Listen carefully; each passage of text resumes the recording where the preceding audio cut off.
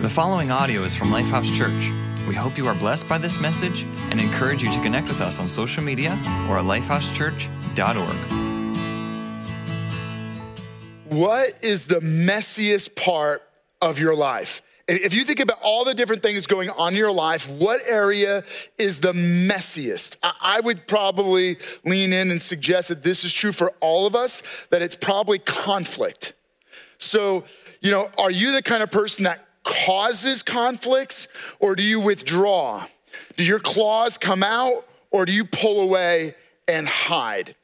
Conflict is hard, and most of us are not good at it, and so we get into fights, we create fights, or we run from fights, right? It's that fight, flight, or freeze, and depending on where you're at, you've either become paranoid of getting into a difficulty, into a disagreement, into an argument, into a fight, or you're somebody who is combustible, and the moment there's conflict, you just jump in and you jump at it, and some of you are proud of yourselves for being somebody who's quick to engage in a fight or an argument. So in my home, anytime I preach, I always try to, make this very personal and even share personally. But this is an uncomfortable one because I feel like I'm giving you a little glimpse into my own home and my own world. Well, my home is maybe a little bit like yours, where there's a fair amount of disagreement and arguments and fighting. Now, I realize that when I say that, that's a broad generalization, but what I mean is, I have a strong personality. I mean, you guys all put up with me regularly. So you can imagine me in a disagreement. And my wife, Laura, she's Italian. Now, I know that we make all kinds of statements about different nationalities and ethnic backgrounds that kind of are overgeneralizations. But, if you know anything about Italians, they're feisty. And then we have 6 kids. And so we got the older girls, right, who when they were young, what I saw in them when they would get into fights is there was a fair amount of yelling and words and crying and hurt feelings. And so a phrase I used all the time was, hey, we are low drama. And I would literally get the girls to say that to me. Come on, say it. We are low, what are we? We're low drama. You got to bring down the drama, right? But it didn't work. They just cried and yelled and, were angry with each other. But now with the boys, which is how I grew up, right? With brothers, you didn't yell a lot. We didn't use a lot of words, but we did use a fair amount of violent interactions, meaning we would just hit each other. And so I don't know. I don't think I trained them this way, but I think my boys, that tends to be the way things are. If they get frustrated, they get mad, they kick something, they hit something, they punch something. And so one of them gets frustrated at the end when they'll come running from across the living room and just tackle them. And it's hard as dad not to laugh and think that's funny, especially if one of them is picking themselves up, looking a little dazed. And so, then one of their cousins come over, who are about the same age as them, the girls. And, if one of their cousins takes a toy and they don't like it, I'm like, no, you can't run across the living room and head tackle your cousin to get your toy back. That's not appropriate, right? And so I have my favorite phrase with the boys, so the girls, it was, we are low drama. With the boys, it is, you can get mad, you can be mad, but not bad, right? So I'm trying to tell them, you can get mad at someone, you can be frustrated, but you can't be bad, right? You can't hurt things, you can't break things, you can't smash things. That's not the answer for conflict. And so, right, here's the deal, right? With kids, what we're trying to do as parents is teach them impulse control. You can't give into every moment of anger, right? You can be mad, but not bad. But we're also trying to teach them potty training, right? You can't just go whenever you want. You gotta hold that in until you get to the appropriate spot. You can't just yell and scream and react however you want. We're teaching them impulse control. And then eventually, hopefully, as you get older, you learn some impulse control. But the challenge is this: are we any better at conflict? Because probably in your experience, a little bit like mine, so often conflict becomes combat and we ruin relationships. Because even though we learned impulse control, meaning we've learned how to hold in our violent or angry reactions or our painful reactions, We haven't necessarily learned a better way of fighting. So now, where otherwise we'd have rather just reacted and, throat punched or gotten mad and hit or broke something, now we just hold that in, and as a result, we're holding grudges. We're holding on to bitterness and jealousy and anger and these deep, dark, violent feelings that then seep under the surface, and they grow and they metastasize and they destroy relationships. Maybe you grew up in a home where the way conflict was handled was abusive or violent, and as a result, you hide from conflict because all you know is conflict is bad. So you hold in your feelings, you hold in your thoughts because you never want to say anything that kind of stirs the pot or is in any way disagreeing. And as a result, you never feel heard. And so you never work through conflict. Or maybe because of the way you grew up, you overreact. You react in a demonstrative, controlling way. You put others down, or you insult, or you hurt because you've been hurt, because you've been insulted, right? Whatever fills, spills. And so if I've been hurt, I tend to hurt. I have this saying that I use a lot in pastoral ministry as well in my home. Hurting people hurt people. And, in this series, Bless This Mess, we've done 2 messages about the way we speak. I did a message about the blessing, not cursing, but blessing. And then we did another message about a better way of communicating, and using our speech to build up rather than to tear down. Communication is hard. It's hard because we don't always say what we mean to say, and others don't always hear us accurately. And then when they react, they're not necessarily saying what they mean to say. And so by the time you have an exchange, you discover very quickly, communication is hard. But try doing communication under extreme stress, under extreme pain, in an emergency, right? And now communication goes from being difficult to nearly impossible. And that's not even fighting. Fighting is communication when all of your coping mechanisms are not working, or you choose not to work your coping mechanisms, right? So this is when things start breaking down, and that's when fighting begins. And so what I want to challenge you with, is there a better way to fight? And so I'm kind of giving you permission today that you can fight. I just want you to learn a better way of fighting so that conflict doesn't become combat. And so I want to introduce a few passages to you from the Bible. Both of them are letters written by the Apostle Paul to churches in cities that are very similar. The first is to the city of Corinth, and I'm going to read a brief passage from that. And then we're going to switch over to a letter Paul wrote to the city of Ephesus. Both of them are cities that are known for love. I mean, it's forever Valentine's Day in these cities, but not the kind of love that is sweet and romantic, a very sexualized and exploitive love. So it's love, but it's sex trafficking, it's abusive, and both of them have at the center of their city a temple to a goddess. And each of them they're basically the goddesses of erotic love. And so in their worship of these goddesses, they're exploiting individuals, they're promoting prostitution, which is really sex trafficking, abusing individuals. And so the version of love that is celebrated in both of these cities is a selfish, abusive, exploitive, what they call love. And so to the Corinthian church, the Apostle Paul is writing about love and is teaching them a better way. And so as I jump in, we get to 1 Corinthians chapter 12, starting in verse 31, where he says this, "And yet I will show you the most excellent way." There's a better way. And he goes on, he says, "If I speak in the tongues of men or of angels, but do not have love, I am only a resounding gong or a clanging cymbal." And I thought, boy, that sounds a lot like fighting in my home, where sometimes when people are yelling or they're disagreeing, it can sound a lot like banging cymbals, like a gong, this big cymbal that just won't stop ringing into my ear. And sometimes you just feel like, stop it, be quiet. You can actually see this happening in my home, right? Why? Because it just hurts your ears when it's not motivated by love. And that's what the Apostle Paul is getting at. When we're motivated by love, it changes everything. It changes the way we communicate, the way we speak, and even the way we fight. You can actually fight better when you're fighting in love.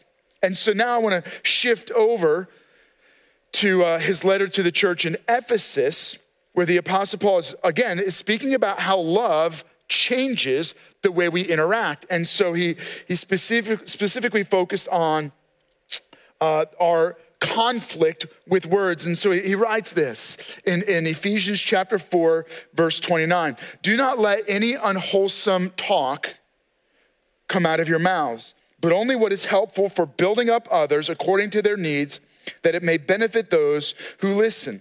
And so when he talks about not allowing any unwholesome talk out, he's actually talking about not letting anything that stinks or is rotten come out of your mouth, but only what builds up so that you're not tearing others down. What is helpful, not hurtful. And so what I want to simply do is take that passage and then give you some practical application on how to fight better by fighting fair.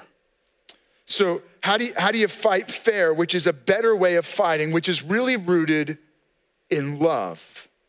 If love covers the way we interact with others, we will fight better. We'll have better disagreements on social media, better disagreements around culturally sensitive issues, things that are highly controversial. We'll have a better way of interacting around politics and serious disagreements when it's love that covers the way we fight.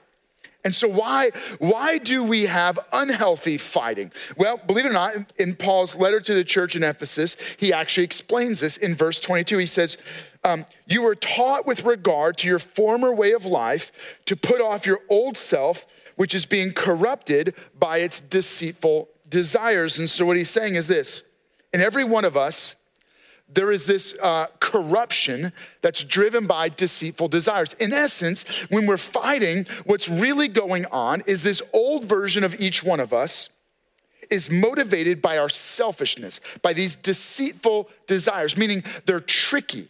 Sometimes we don't even recognize our deceitful desires, that we have false motives or hidden motives that are driving the argument, and we're mad, but we're concealing what we're really mad about. We're taking out on them pain that's inside of us. Sometimes we're really angry at ourselves and we're taking it out on someone else. Sometimes there are desires that are corrupting us, driven by selfishness.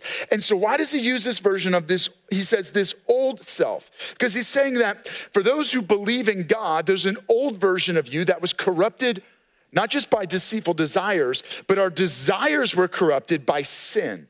Sin is this corrupted spiritual version of every one of us. So every one of us at the core have this broken, fractured spiritual source that causes our desires to be deceitful. It separates us from relationship with God and heads us on a life course of ruin. Sin, this spiritual corruption, affects the way we speak. It affects relationships because it cuts us off from right relationship with God. So now we're fighting with God, even if we don't realize it. Our desires become corrupted and deceitful. So every interaction is broken. This is how conflict becomes combat, because we're fighting with ourselves. Things aren't right inside of us.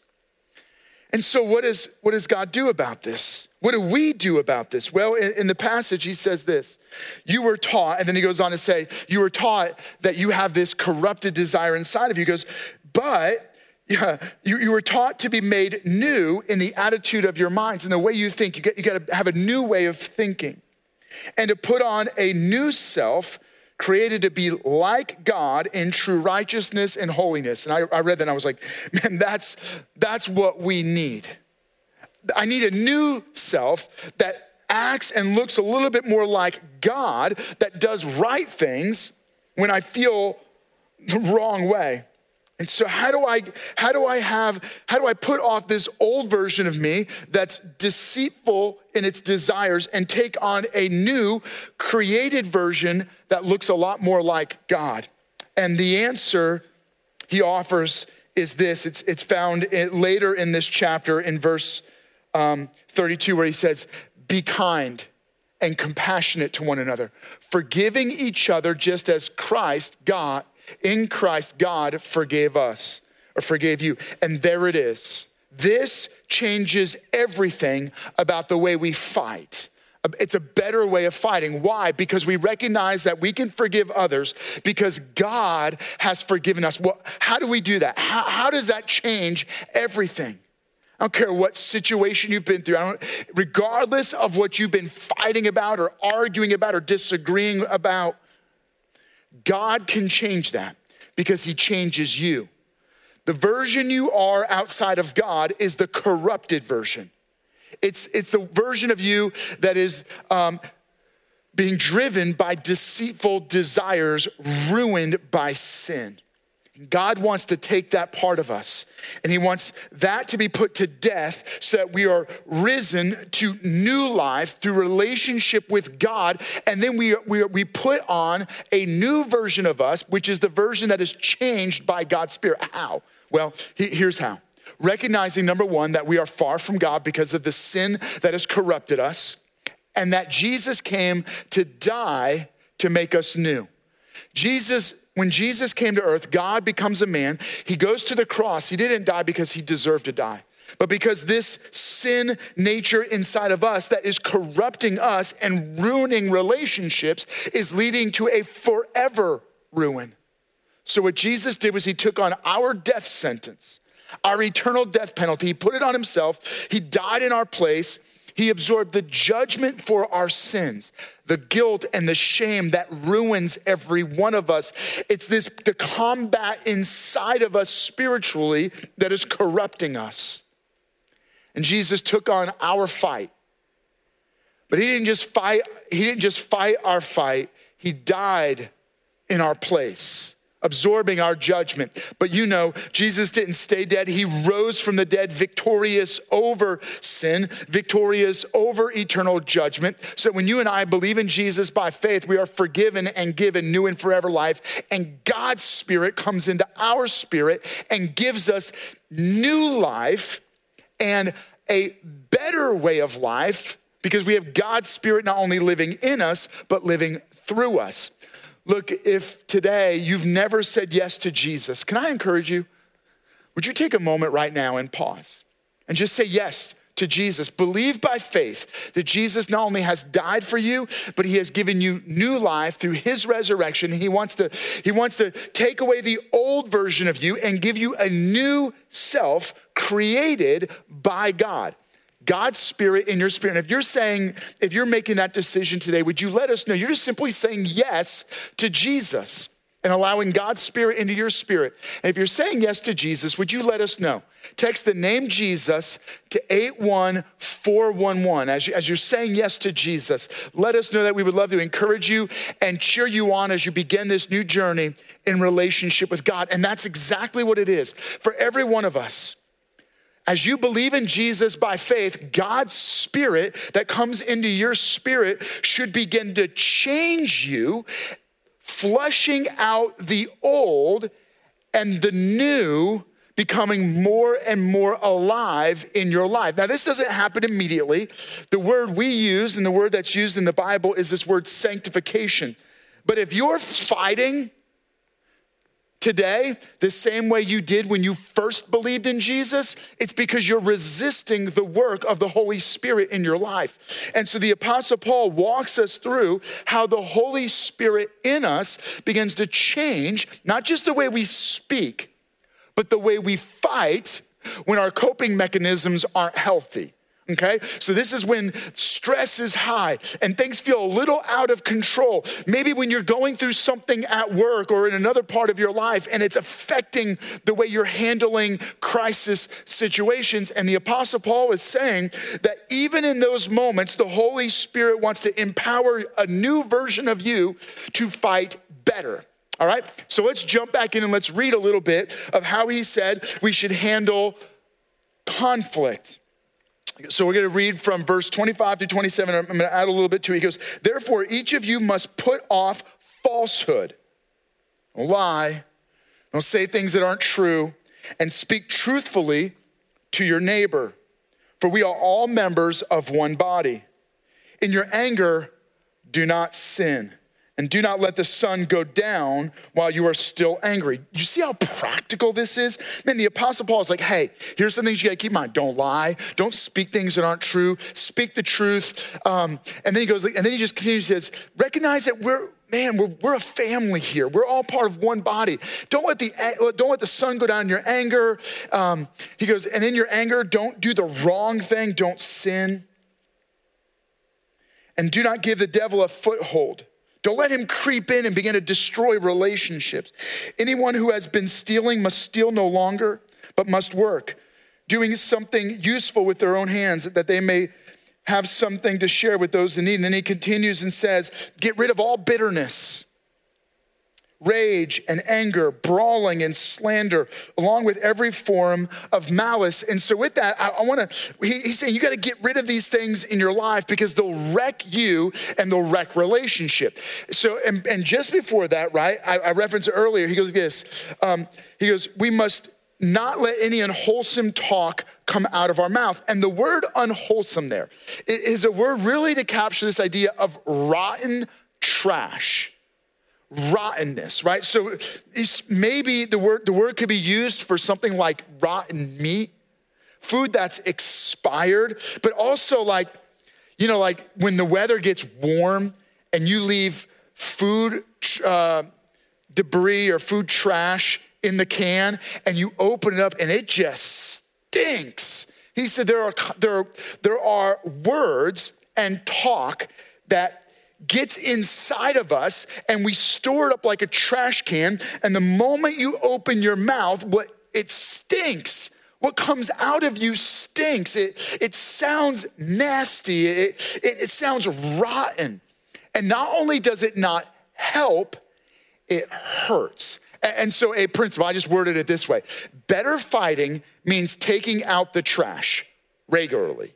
Look, if you don't take out the trash in your home, imagine the bathroom trash never got taken out. Now in our home, we still have our youngest one who's potty training. And if somebody throws a poopy diaper in a trash that doesn't have a lid on it, you can tell. You walk around the corner and you're like, what? That is disgusting, right? And so you're even a diaper that doesn't have poopy in it, right? It's got a number one. If you leave it in there long enough, it will stink. And so I always make it a point like, hey, someone bring this diaper down into the kitchen trash can because that thing closes, right? But then if you leave the trash in the trash can too long, it stinks. It's disgusting. Some of you haven't taken out the emotional trash in your life in a long time. You haven't taken out the trash that's growing in the relationship for a long time. And you know what happens? It starts to stink. Man, sometimes just one bad situation can corrupt the whole relationship. And what happens then is when we get into a heated disagreement, when stress is high, when situations are in crisis mode, what happens is you open the trash can and everything just starts flying out. All that trash starts coming out. And so he's very deliberate. And he says, okay, here's what you gotta do. You gotta take out the trash of bitterness. Wherever you've been holding resentment. Why do they get this? Why, like in our home, when Laura's home with the boys and I go to work and sometimes Laura will, in a disagreement, it sounds like she's doing me a favor, letting me go to work. And I'll get frustrated. I'll be like, what are you saying, right? And suddenly there's a bitterness in us that can come out. I'm like, you think you're doing me a favor, letting me go to work to pastor our church? God called me to this. And then I have to remind myself, wait, we got to take out the trash of that bitterness. You had a hard day. You were home with the boys and they were not just being mad, they were being bad. And so there's some trash that has to get taken out. Take out the bitterness.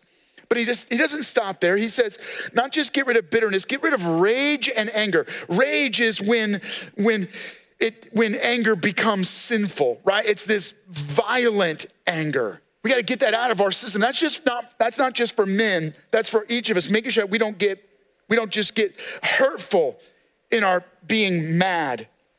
He says we got to take out brawling and slander. This is when it gets wildly out of control. We got to take that out. We got to get rid of that. Along with all forms of malice. Malice is this intention to hurt. Get that out of your life, right? Take out the trash. Get rid of stuff that will destroy and deteriorate the relationship. If there's something that's been brewing inside of you or in that relationship for too long, you need to get rid of that. And so how do you do that? Well, let me just give you some practical tools. He says this, do not let any unwholesome talk come out of your mouths, but only what is helpful for building others up according to their needs, that it may benefit those who listen, right? And so this idea of make sure that rottenness isn't coming out, make sure that what is coming out builds up rather than tearing down. So in what way, even in a fight, is this profitable? Is this helpful? To every single person who hears, does this build up or does this tear down? And anything that tears down, I need to take out that trash. And then, how do I do that? Better fighting means being proactive. Proactive means, I want to borrow this idea from the golden rule. Golden rule is do to others as you would have them do to you, right? So hold up, here we go. So that's good, but think about fighting. What I mean is, fight others the way you would want them to fight you.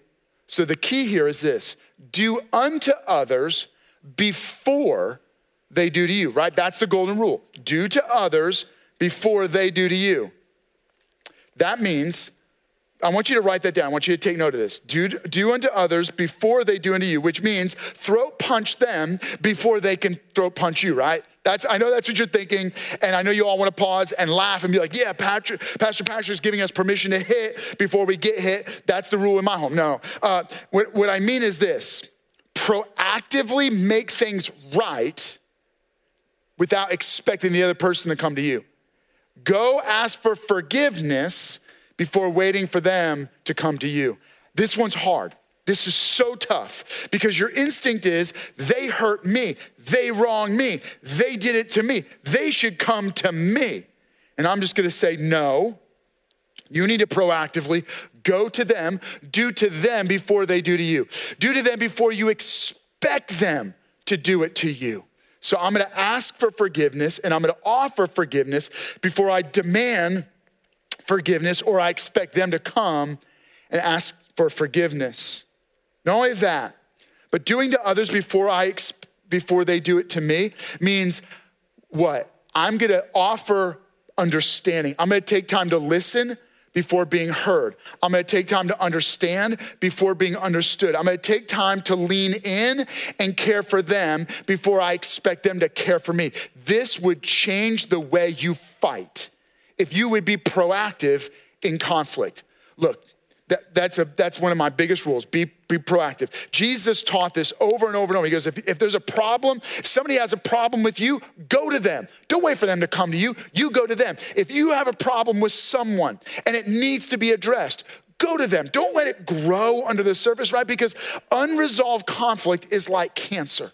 The sooner you deal with it, the greater the chances of getting it out in a healthy way and curing it so that it doesn't metastasize and spread and destroy the relationship. Conflict is an opportunity for growth if you can deal with it early and deal with it quickly. One of the key things I want you to catch is this. Better fighting means pausing first. Just learn the art of pausing. I would say think first, right? But often when we're angry, when our coping mechanisms are gone, we don't have the ability to think first. And so I would just say pause first. So pause right? Something is getting heated. Take a moment, take a breath, sit down, maybe even pause and pray. In fact, can I encourage you from now on in your home, or if you're in a situation where you see there's conflict pretty regularly, put a rule in place that every time we get into a heated situation, we're gonna pause for 2 or 3 minutes and we're gonna pray out loud. Not pray against each other, not pray God's wrath on the other person. Just pause and pray for peace, pray for wisdom, pray for the best of this situation to work out. That alone could absolutely change your home, your marriage, your family, your workplace. Another thing I want you to do is pause to see the bigger picture. See that people matter more than the situation. Pause, not so you can be right, but so you can make it right. It's about relationship. Pause to see the bigger picture. Pause to gain perspective. Gaining perspective is this. Sometimes when we're fighting, we get lost in the way we see things. Gaining perspective means this. With the exception of one, the entire population of the world is made up of others, which means the way you see things is not always the right way to see things, nor is it the only way to see things. And sometimes simply by pausing, you can begin to see things from the other person's perspective. That also allows you to pause to cool down. Paul says, don't let the sun go down on your anger, right? Which means I gotta cool down so I can simmer down and then get the anger out so I can make the situation right before we go to bed at night. All right, that might mean you're gonna stay up all night to work it out. But don't go to bed, don't go to sleep angry with each other. And now I wanna land this by giving you a few skills, and then I'm gonna wrap this up. Here it is. I wanna give you some skills for fighting fair. Be gentle. Choose gentleness over rage and malice and brawling. Speak softly, be kind, lower the volume. I know some of you, this is really hard, so you gotta take a prayer moment to calm down and be gentle. Just turn it down a couple notches. Speak gently. Speak kinder, more gentle words. Stay focused on the situation at hand. Some of the most challenging things you can do is when you take the situation and you make it bigger than it should be. You need to stay focused on the crisis or the problem or the disagreement that's in front of you rather than dragging in all the other trash that didn't get taken out. If you notice that things are getting out of hand and there's trash coming out, then you need to shift the focus onto taking out the trash so that you don't drudge up the past. Take out the trash so you don't drudge up the past. Because you gotta deal with the past, take it out so you can focus on the situation in front of you. And then finally, avoid insults and hurtful speech. That's what he's talking about here. Don't say hurtful things. Don't be mean, don't be rude, don't be disrespectful. Don't demean, don't degrade, and don't be disrespectful. Say what builds up, even in a crisis, even in a hurtful situation. Choose to listen first. Choose to understand first. Be proactive in your conflict, right? Do to others before they do to you. Say, I'm sorry before they have to say they're sorry. God is about relationship. God loves people. People are more important than whatever situation you're fighting over. So the goal is reconciliation. Reconciliation means making it right, not always being right. I love you. My goal in being transparent with you is that I can not only model this, but encourage you to apply God's word to your life and see how it would change your relationships. We're saying, God, would you bless this mess?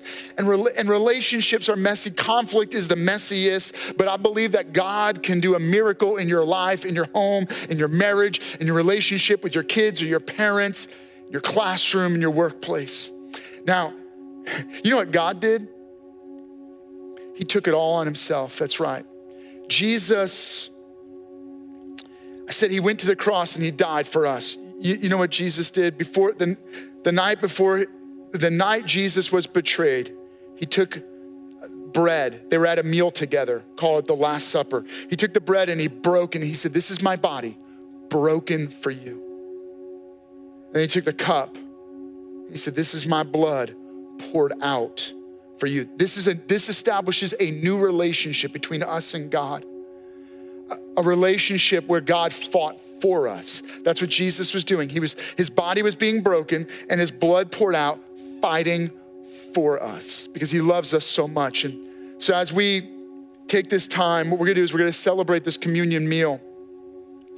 You're joining us online, you're at our Chambersburg campus. I'm gonna invite you to take this communion with us. But before we do that, we pause to reflect, is there anything in the way of my relationship with God? And if so, I need to make it right.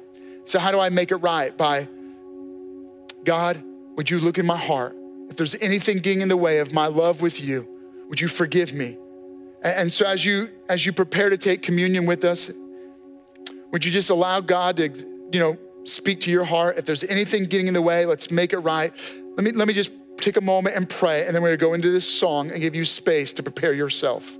Jesus, thank you for loving us so much that you fought for us, not against us. You fought for us so that you could change us, to remove the corruption of sin, to give us new life, a new version of us, a better version of us. And so God, as we prepare to take this communion meal, we thank you for your broken body and your spilled blood. In Jesus' name, amen. Thank you for listening to audio from Lifehouse Church. We believe that through Christ, life change happens here. So we invite you to connect with us further by visiting lifehousechurch.org.